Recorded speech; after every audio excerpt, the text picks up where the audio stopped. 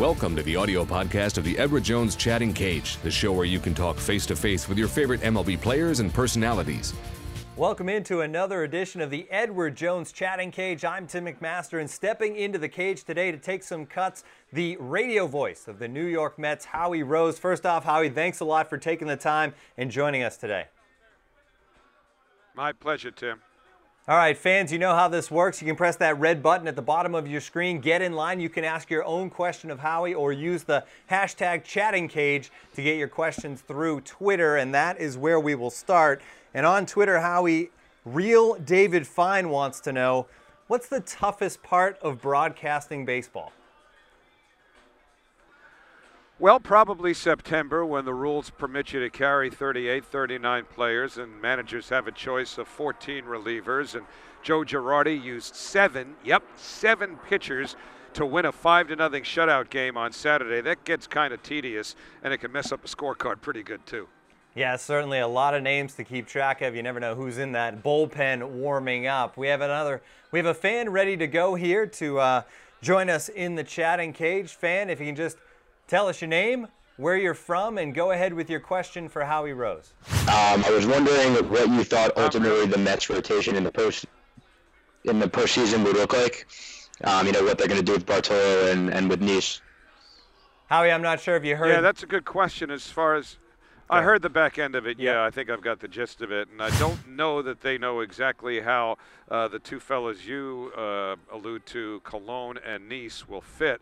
But I think that in no particular order, although just for the fun of it, I'll try and establish one. If they start on the road, then it might well be, say, DeGrom and Matz, and then go to Harvey and Syndergaard.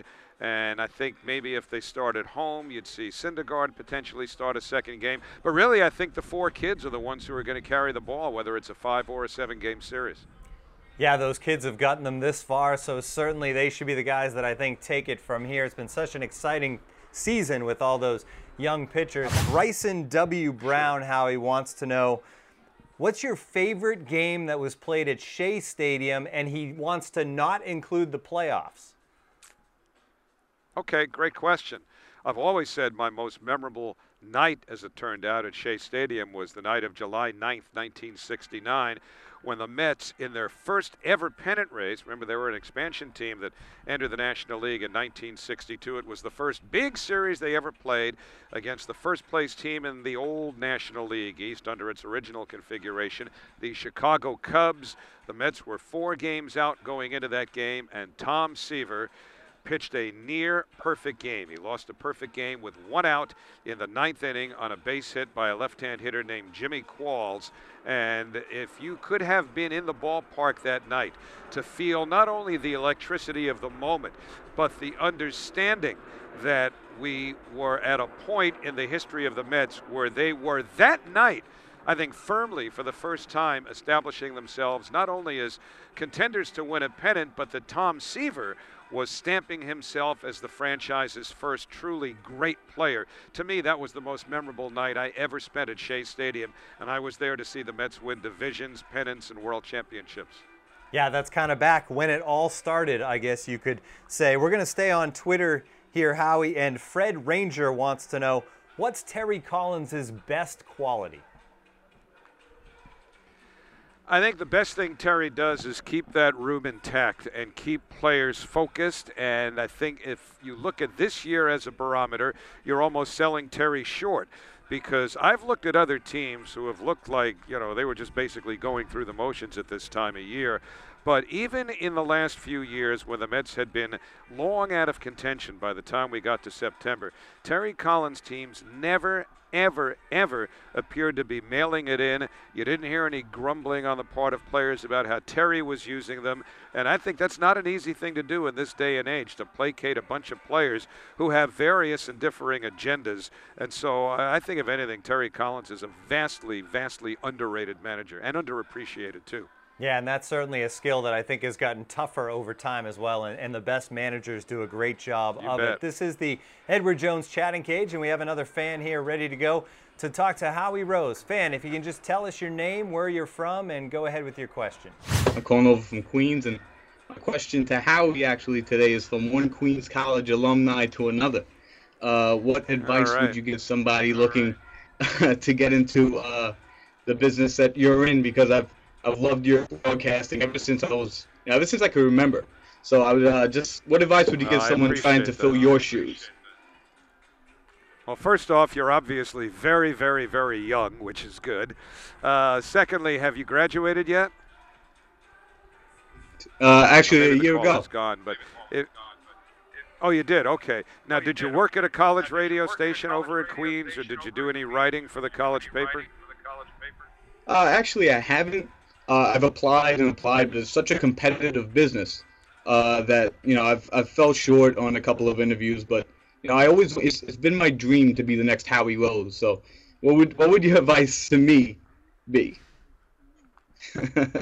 Well, first off, I'd aim higher, number one.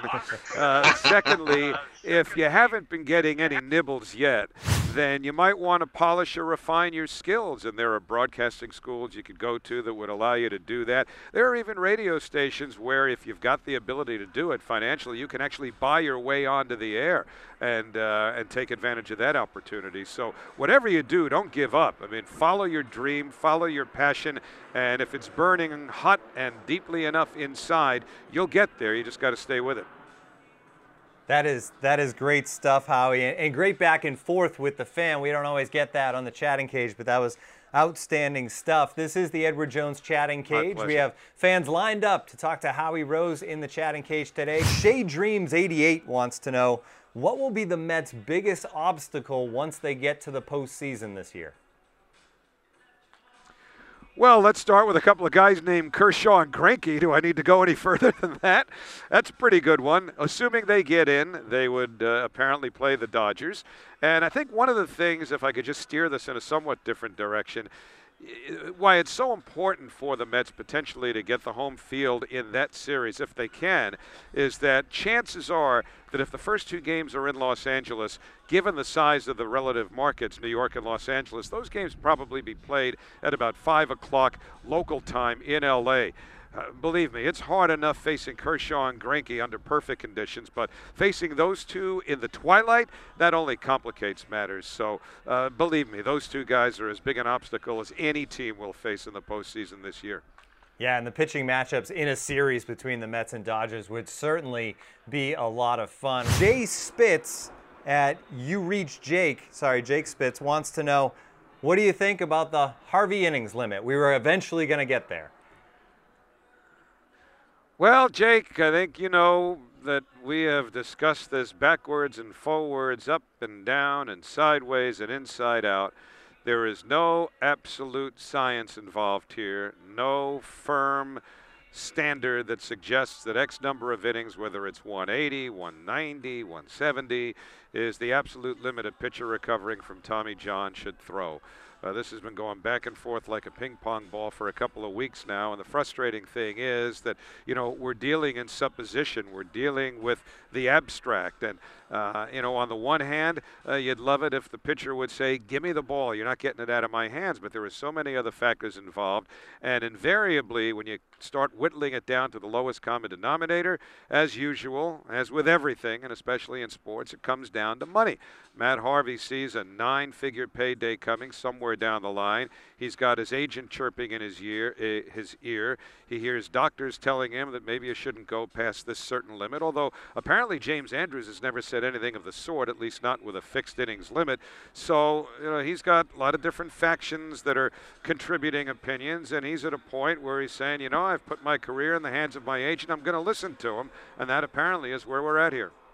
Yeah, and it's certainly a situation where you can understand it from all the sides in this one. All right, Howie, we're waiting to get another fan here on the line, and here we go, ready to go, fan. If you want to just tell us your name, where you're from, go ahead with your question for Howie. I'm Ryan from New Jersey. What was the atmosphere like during the Subway Series? It was electric. It's been largely electric here at Citi Field ever since the Washington series at the end of July, beginning of August. And the best way I could describe it is that since this place opened in 2009, Ryan, it's the first time it's ever felt like Shea. And I'm using the 3 games here over the Yankees as an example. Certainly the games against Washington, some of the games against Pittsburgh, and it's great. You know, it's just great to experience that same kind of energy. This place is built a little differently than Shea, so you don't feel it swaying under your feet the way we did in the old place, but it's a very familiar and welcome feeling to experience again. Yeah, it certainly is, and Mets fans hope to have that feeling at Citi Field throughout the month of October. Howie, we have one more fan on the line here. Fan, if you can just tell us your name, where you're from, go ahead with your question for Howie Rose.